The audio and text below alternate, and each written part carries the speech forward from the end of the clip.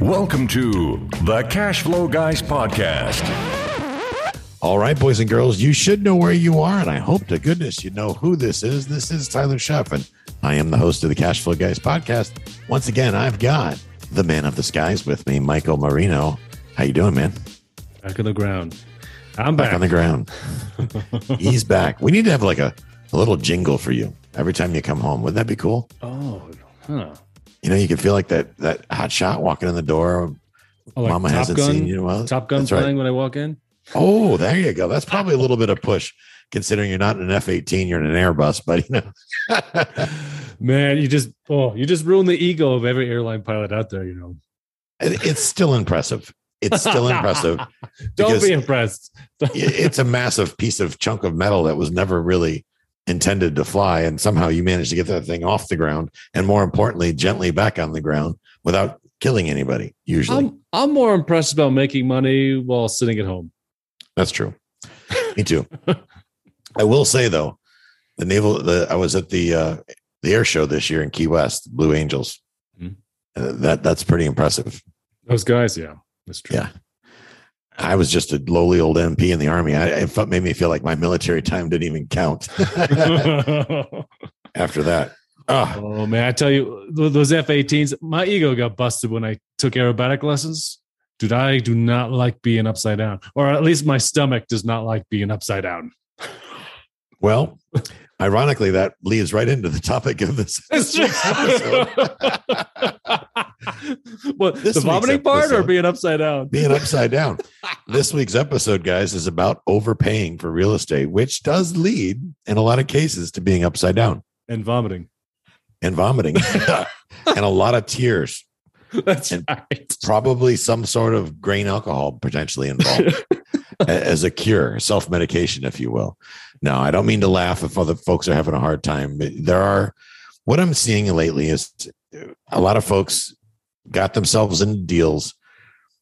Maybe they didn't get fixed rate financing, which is a form in itself of overpayment. And now kind of the chickens are coming home to roost. In a lot of markets across America, we've heard about rent increases across the board. And rent increases are increasing at such a rate. For example, in the Tampa market, rent increases are on an average of 40% year over year. Denver, Colorado, out by you, Mike, 45, 50%. Colorado, as a state, leads the nation in the highest year over year rent increases over the last 3 years. That's great if you're a real estate investor, although that's no longer great if your tenant base cannot afford your raised rent. And this week, we're going to talk about overpaying for properties or overestimating, or for that matter, underestimating expenses and income and how you get yourself out of that. Because make no mistake, there are a lot of people out there that have already made this mistake. I made this mistake years ago. It was a costly mistake, and I was able to recover from it. I feel that like the past few years, everybody's been wanting to get rentals, which I think is a great thing. You know, they're listening to us, our podcasts, other podcasts, YouTube channels. Unfortunately, a lot of people I know, they like to take shortcuts because they're used to, and I don't blame them, buying stock, literally one-click investing. That's and right. This is not one-click investing. In fact, when you do buy a property, not only do you have to go through the motions with the realtor and the mortgage, blah, blah, blah, but you also have to do your due diligence of who's going to be living in here. Is there going to be a vacancy period where there's nobody living here, and who's going to be paying those expenses? What expenses am I going to have? Right. So even though both of us love real estate investing because you get paid while you sleep, it takes a lot of homework to make sure you get a deal that will actually pay you while you sleep rather than rob your bank account. That's absolutely correct. And that begins, guys, with omitting expenses. In other words, you're doing a cash flow analysis, and you may not allow for things like vacancy loss. I see a lot of people tell me, well, there's a shortage of rental housing. I'm not going to have any vacancy. That is absolutely false. You will have vacancy. If you're going to do any improvements whatsoever, there'll be vacancy. And when there's vacancy, you're also going to be on the hook to pay appliances. If you're in Florida, that means you're going to have an electric bill, a water bill. If you're in Colorado, you may not have the air conditioning on, but you're going to have the heat on. Oh, yeah. And if you don't have electric heat, Mike, you have gas heat, you're going to have a gas bill. Leaving those expenses out are going to mess you up. And especially the longer it takes to re-let the property, the worse off your deal gets. And I'm seeing a lot of folks wind up getting upside down. The other side of that I see and is underestimating the cost of specific expenses. One of the things I love about our partnership, Mike, is that you love getting on the phone and grinding. And you're like a detective. You love tearing up the phones and figuring out how much was the bill last year, how much did they use, how much was it the year before. That's in your ballpark. That's in your wheelhouse. I don't enjoy that process. You do. Prior to us partnering up on deals, there have been times that I would be a little lazy and I would take the bill the seller showed me at face value.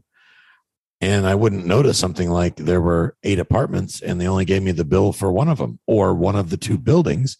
So I was only looking at half the numbers. I got caught short on that once. Bought a 10-unit building. There were 5 units in one building, 10 or 5 units in the other building.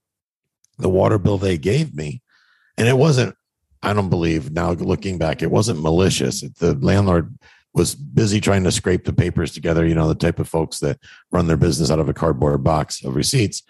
They handed me the water bill because that's what they put their hand on. What they didn't realize is they didn't give me both accounts. They gave me one account. So when I did my underwriting, I was way off on the water, sewer, garbage, which hurt. The good news is I was very conservative on the rent I thought I could charge. So I got lucky. That was pure luck. I was able to get much higher rent, in my opinion. So I was able to overcome that. But that almost got me in deep trouble because I could have been, it wouldn't have been a negative cash flow, but I wouldn't have been anywhere near where I needed to be. And I had an investor in that one. So I also obviously have that level of scrutiny that I want to make sure I'm doing a good job. Yikes. So even when you do your due diligence, you've got to double check what you're looking at. That's right. Mike, pro forma is another one. Recently, you ran into a version of that out there in Colorado. When you're price shopping, you're dealing with brokers, sellers, whatnot. I remember some conversations you and I had when we were going through that process of a lot of the data that you were being fed wasn't necessarily accurate. It was more estimated. And I'm not saying, guys, that the real estate broker or the seller are flat out lying. I mean, that may be the case, but maybe they're guessing. Oh, the power bill is about $200 a month. Well, it's about $200 a month in September, but if it's Colorado in January, the bill is more like $500 a month. So that's one thing there that can get you in deep trouble. Yeah, I've seen a lot on pro formas when you look at the rent, they put in, oh, this is the rent you could charge. That's right. Not exactly what it's actually producing right now. I ran into that when I was looking at that 10-plex student housing in Fort Collins. It was full of that. I'm like, wait a minute, this doesn't look like the lease you just showed me. Oh yeah, but this is what you can. So we want to show you how much money you could make. Which, let me add a value add there. When I hear that, guys, then I always ask the question, and I'm a guy, Mike and I, you see me in negotiations on several occasions. I always ask the questions that I know the answer to. There's a reason for that. I want to know, I want them to go through the experience of having to answer that question. And it's going to, in my mind, it helps them start to devalue the property in the back of their mind. Here's an example of that. Using that example you just talked about, the pro forma rent. Oh, it can do this. It can rent for, let's say, for example, right now it's renting for $800 a month. Oh, it'll rent for $2,000 all day long. Well, Mr. Jones, why isn't it renting for $2,000 then? Why did you not raise the rent? And here's the most important part. When you say that, your job is to not say another word until after they've answered that. Don't fill in the blank for them. Don't let them off the hook. Make them say what I almost guarantee they're almost always going to say is, oh, well, that's my uncle, or I didn't want to upset the tenant, or whatever it may be. Because when you do that, now in their head, they're like, oh, it's not probably worth as much because the rent's so cheap. And I realize that not every seller will think that, but a lot of them will. This works really well with real estate agents, especially ones that have experience with rental properties. If they're investor based, for example, you get a good multifamily or commercial broker that understands that low rent means low valuation.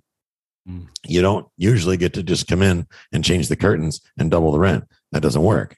Usually when somebody moves out, they leave it kind of a little messy. It needs paint. It needs floor coverings. It needs countertops. It needs fixtures.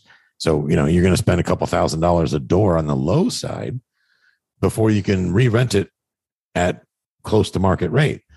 So you have to think about that. That's why that pro forma really means I'm guessing. And with that, Mike, let's go down. Let's get involved in ways to avoid the mistake. And the reason why I'm going to jump right into that, guys, is because a lot of you, including us, have made the mistakes. But let's do something that we don't normally hear. Let's talk about how we fix that. Yeah. And, the topic of today's podcast is overpaying. And how do you know if you're overpaying is if your income numbers aren't correct. So, Tyler, earlier we were talking about market rent, right? We hear that all the time. Well, of course, market rent is very local specific, not even just the city, but sometimes like the subdivision in the neighborhood. I'm not a realtor. I don't have access to the MLS. So how would you recommend myself, the listeners, find out what is market rent? If I make it, a class B, what can I rent for it? Multiple tools is the answer. Never, ever accept one data point as fact. What do I mean by that? Well, there's a service out there that I love. It's a service that you and I use all the time. It's called Rentometer or Rentometer, depending on who you're talking to. It uses the advertised rates for rentals in a specific area. It uses data points like Zillow, Craigslist, apartments.com, and it adds all those together and then tells you what something has been advertised renting for. Are the numbers accurate? For the most part, they're in the ballpark, but sometimes it will give you unreasonably low or unreasonably high data because it's neighborhood or zip code driven. And it all depends on the power of search. It's gotten very good over the years, but it's not at the end all be all. So I would call that data point A. Data point B is reach out to a property manager by the telephone or three and ask the question. I have a duplex at 123 Anywhere Street. Give them the address.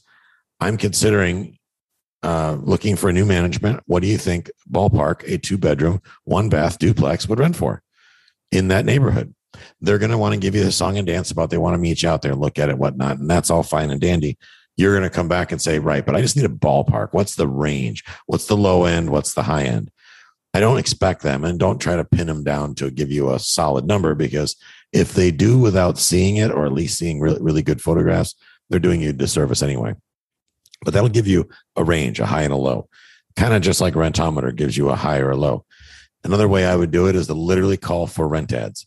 Go on Craigslist, go on your local newspaper, your Facebook marketplace, and look for places that are being not only for rent, but rented, what's already been rented.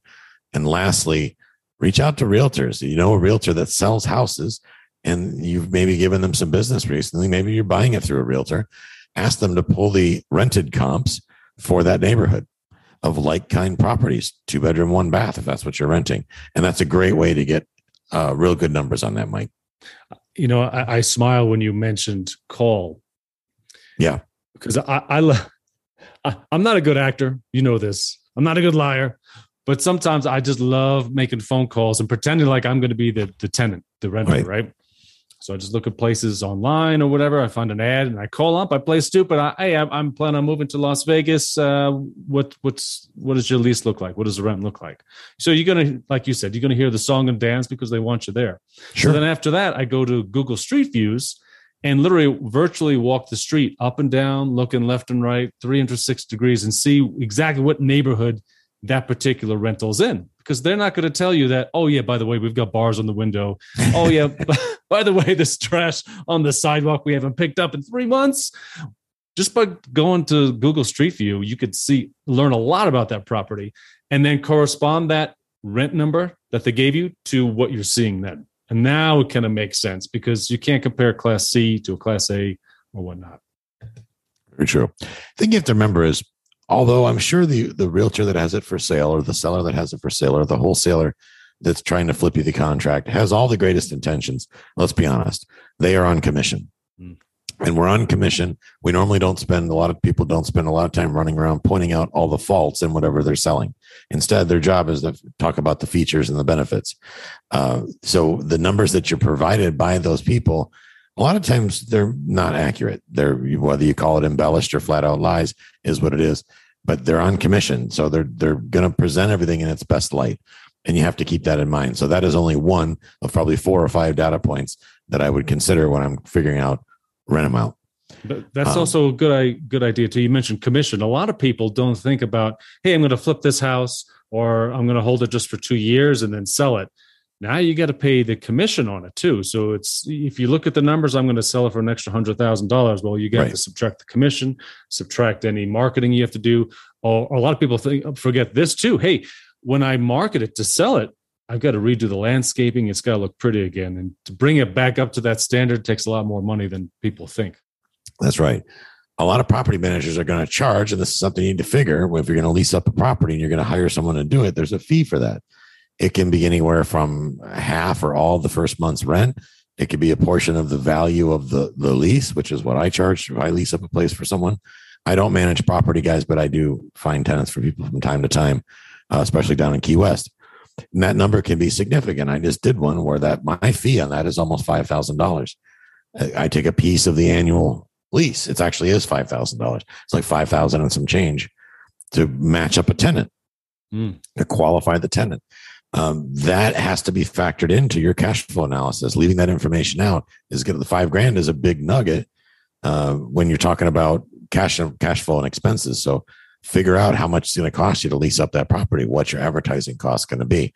These are the things that are going to help you make sure you don't overpay. And that's where this ties into this episode is, you can pay whatever you want to pay for a property, but you've got to make sure the facts that are that you're looking at or considering when you're coming up with your purchase price are accurate. And if you find inconsistencies, it is critical for you to make adjustments in your purchase price for you to continue on with the deal. Mike, you just bought a house in Salida, Colorado. You were willing to pay a lot more for the house until you found things that the seller should have disclosed or should have reasonably known, but failed to disclose. Now, some people call that retrading. I call that not being a moron, being intelligent, because why should you bear the cost of $30,000 in repairs that needed to get done that the seller choose to not explain to anybody about for whatever reason? I'm not going to speculate, but Mike and Janelle do not need to bear the cost of that when the seller should have said, hey, this thing needs a sewer line. The sewer line's blown out. And I know this because I've had sewage in the house 3 times. So you really go back and renegotiate and get those things done. Yeah. And again, that goes over to overpaying. Both of us really appreciate the work of home inspectors. They do a great job, but they're not electricians. They're not plumbers. They're not roofers. So once you get the home inspection, look at it. And anytime they're iffy on something, bring in an electrician, a roofer, a specialist. So for example, Tyler's talking about my sewer line. The sewer flushed, the toilet flushed, and that's all that the home inspector noted. It flushes, the water goes down the drain. Because my house was built in 1889, we brought in a plumber. Hey, let's just scope the sewer because I don't know how old the sewer line is. And when we did scope it, there was raw sewage going into the ground. All right. And once I threw up that red flag, then I got the seller's attention. I got a proper quote, and I knocked them down a lot based on the cost of that. Now it's up to me whether I'm going to actually fix it or not, which I did because I don't want stuffed up plumbing in the middle of the summer. But always kind of think outside of what the home inspector is doing. Consider the age. Let's bring in the professionals. And never take for face value someone who's not doing the job's estimate of what something will cost. Here are 2 examples of that. One example is that's not a big deal. It'll only cost about $500 to fix that. No big deal. Well, then you find out after you own the property that it is in fact a big deal. It's like a $5,000 or $10,000 big deal. The person that like the well-meaning home inspector or the well-meaning buyer's agent, realtor, or the well-meaning wholesaler, it's like, it's not a big deal. How much could carpet cost? Well, the answer is depending on what you choose and where you're buying it and who's installing it, could be a lot. It could be, $3 a square foot installed. I've seen it. People pay twice that. That's a big number. On the flip side, sometimes there are some well-meaning people that tend to make a mountain out of a molehill. I just had a deal right now for a client of mine where the house has some foundation issues to it. Not a huge deal. You got a structural engineer out there. Structural engineer comes out there, tells the buyer that, oh my goodness, this could be $100,000 or more to fix. So what does the buyer do? They lose their marbles and want to get out of the deal. Come to find out, it turned out to be a $30,000 repair. not $100,000 repair, that the seller was agreeing to take care of prior to closing. So everybody relax, calm down. Everything's going to be okay. We're going to repair it with a licensed contractor with permits, and we're getting it signed off by a structural engineer. Anything that you find at an inspection, guys, can be dealt with. You don't have to panic and run and back out of the deal.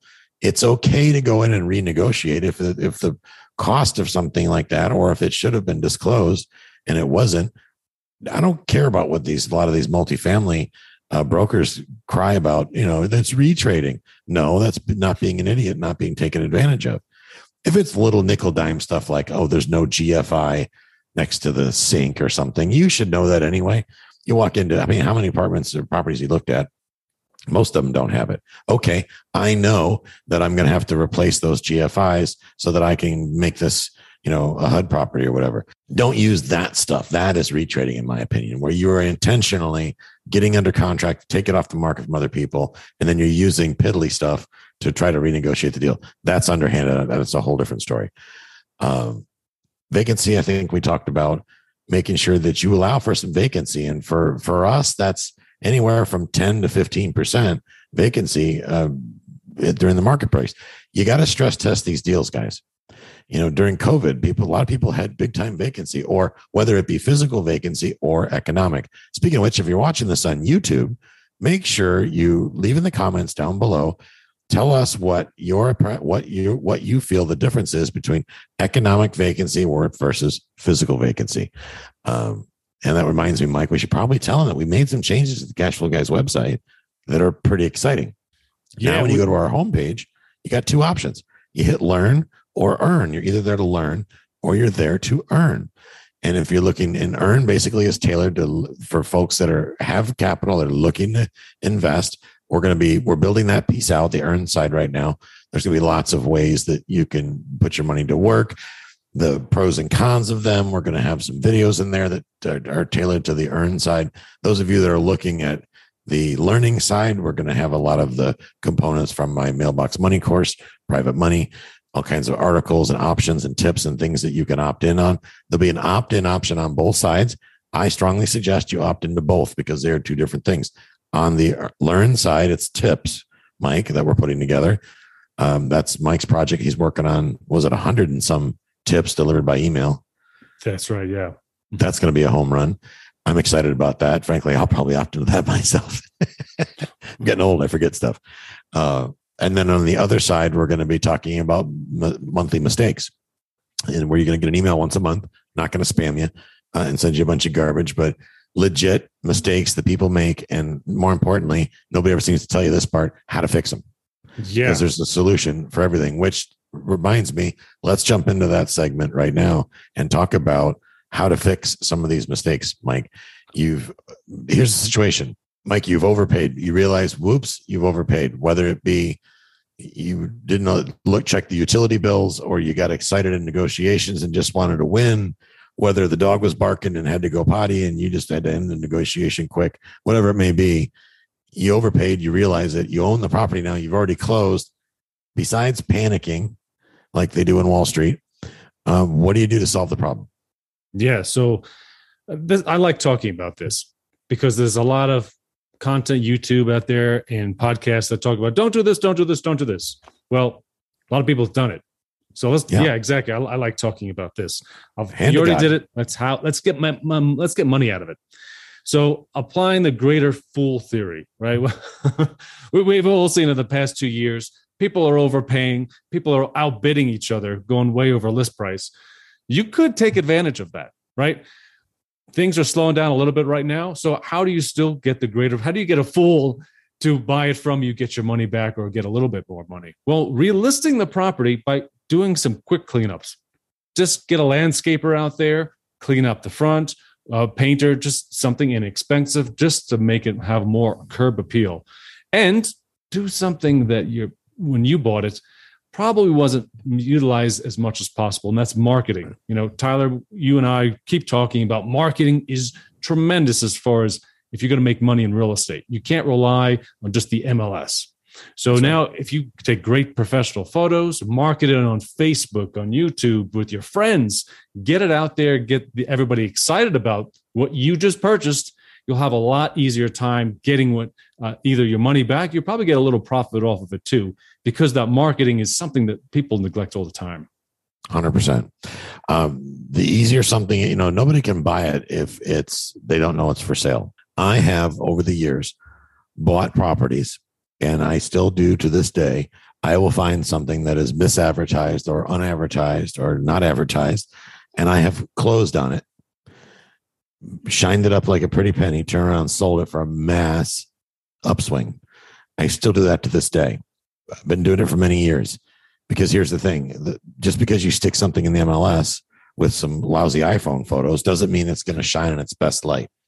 The greater fool theory describes the entire house flipping business. That's what the house flipping business is all about, is that someone is going to value that house more than the person that is selling it at some point. And that's exactly the case. In many cases, guys, when you get into these situations, time is your best defense.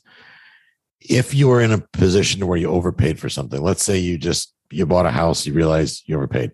In a lot of cases, the market, giving the market a chance to build your equity will help. I have taken properties off the market, sat on them. I've bought properties, sat on them for 2-3 months, relisted them back on the MLS, and made myself 6 figures. All I did was empty the trash out. That's it. I have bought properties with title problems that scared the hell out of everybody else, closed on them in my name, cleared the title issues, got good quality title insurance to defend against the past, which the reason why I do that, guys, is that makes the new buyer, whoever buys it from me, feel good that they don't have to worry about skeletons in the closet, because my title company and I have worked out these issues. Time is a huge, huge benefit in righting these wrongs, so to speak. Mike, you did change of use. And when you had like Melton Street, your St. Pete property, you bought a single family home, turned it into a cash cow for yourself. You want to shed some light on that? Yeah, I mean, everyone's familiar with short-term renting. So if you overpaid for a property, change the use of it. So you can either short-term rent it, if that's allowed in that municipality. Right. Everyone's cracking down on that. And everyone forgets that that's not the only change of use. We talked about assisted living homes.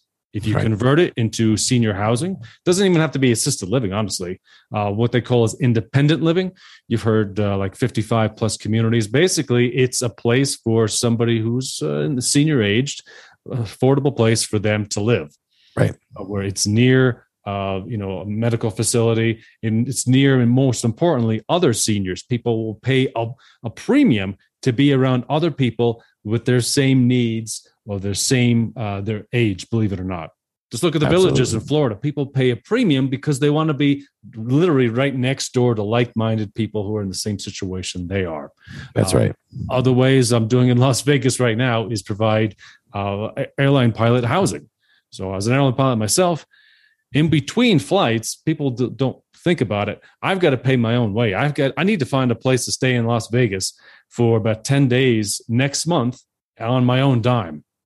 So if there are ways, like right now I'm converting single family houses into what I'm pretty much renting each bed. So Pilot Jane has her bed that she paid for a month. That's hers. Well, if you add that up, 2 people per room, you can increase your monthly income by a lot by catering to things other than just a long or even a short-term rental. You got to think outside the box. Not everybody's has a place next to an airport, but maybe your place has something special that you can realize and get reuse and higher income out of it.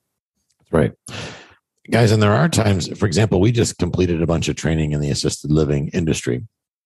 And throughout that period of training, what Mike and I and Jill all learned is they preach that in the assisted living space, these operators really can't overpay for the real estate.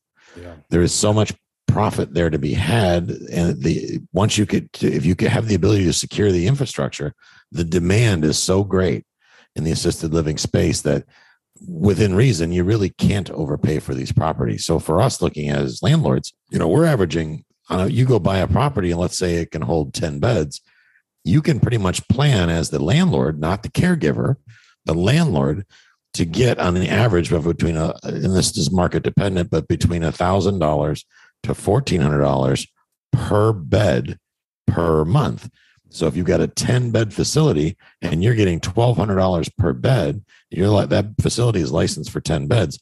That can begin as a 3-bedroom, 2-bath house, remodeled into a 12 or 10-bed facility, rather, at $1,200 a bed. That's $12,000 a month rent, guys. So if you go lease a property and make these minor modifications, Mike, like what you're doing, I love your model, because you're really not even doing any renovations. You're putting a divider up in an existing bedroom, putting a twin bed, because you're not having mom and pop stay there. It's just Jimmy the pilot and Pete the pilot in the same room with the divider up. They go in, the lights are already off. They go to bed, they wake up, and then they get on the plane and they fly across the country to do their thing. Mike, you're going out and you don't even really have to negotiate a discount on rent, because you can control the profit by simply saying to the pilots, hey guys, last month I spent $1,000 a month in hotel rooms. Good. And that's if you stay in the lousy ones that you have to probably be armed to sleep well in. The decent ones, you probably would spend $2,000 a month, maybe $3,000 a month. Well, when you can go to the pilots and say, hey, for $600-700 a month, how about you can have your own space? That's your rack. That's your bed. Nobody else is going to sleep in. Well, that's a home damn run right there. Yeah, man, it's getting me excited. So anybody out there, you're interested in learning more about how to change the use? Because a lot of these things people don't think about. The pilot housing, a lot of people don't think about. Assisted living, you don't think about. And that's why I think everybody starts panicking if they overpaid and the negative cash flow. That's so right. If you got any questions, need any help, some ideas, feel free to contact us at cashflowguys.com. We'll be happy to get on a call with you and kind of run some ideas off you and your situation, location. There's always opportunities to make more money on a particular asset. You just have to honestly bounce it off friends, and we'd like to be your friends. And with our experience, maybe we can help you out. There you go. Lastly, the last thing bullet point I want to hit here is you can always add square footage or add amenities to the property to garner more income. A good example of that is right now in the Tampa Bay area here in Florida, on average, most of the contractors I talk to tell me it costs somewhere in the neighborhood of around $235 to $250 per square foot to build an add-on. Maybe you have a 2-bedroom house, you're going to make it a 3-bedroom house, or a 3-bedroom house, a 4. Maybe you're going to convert a garage, whatever it may be. But the important thing to note here is the value of the home per square foot is much higher than the cost to build it. So if the cost to build a converted garage is, say, $225 for a 100 square foot garage, well, if that increases the value by 100 square foot, that's a $10,000 value add right in your pocket, right out of the gate.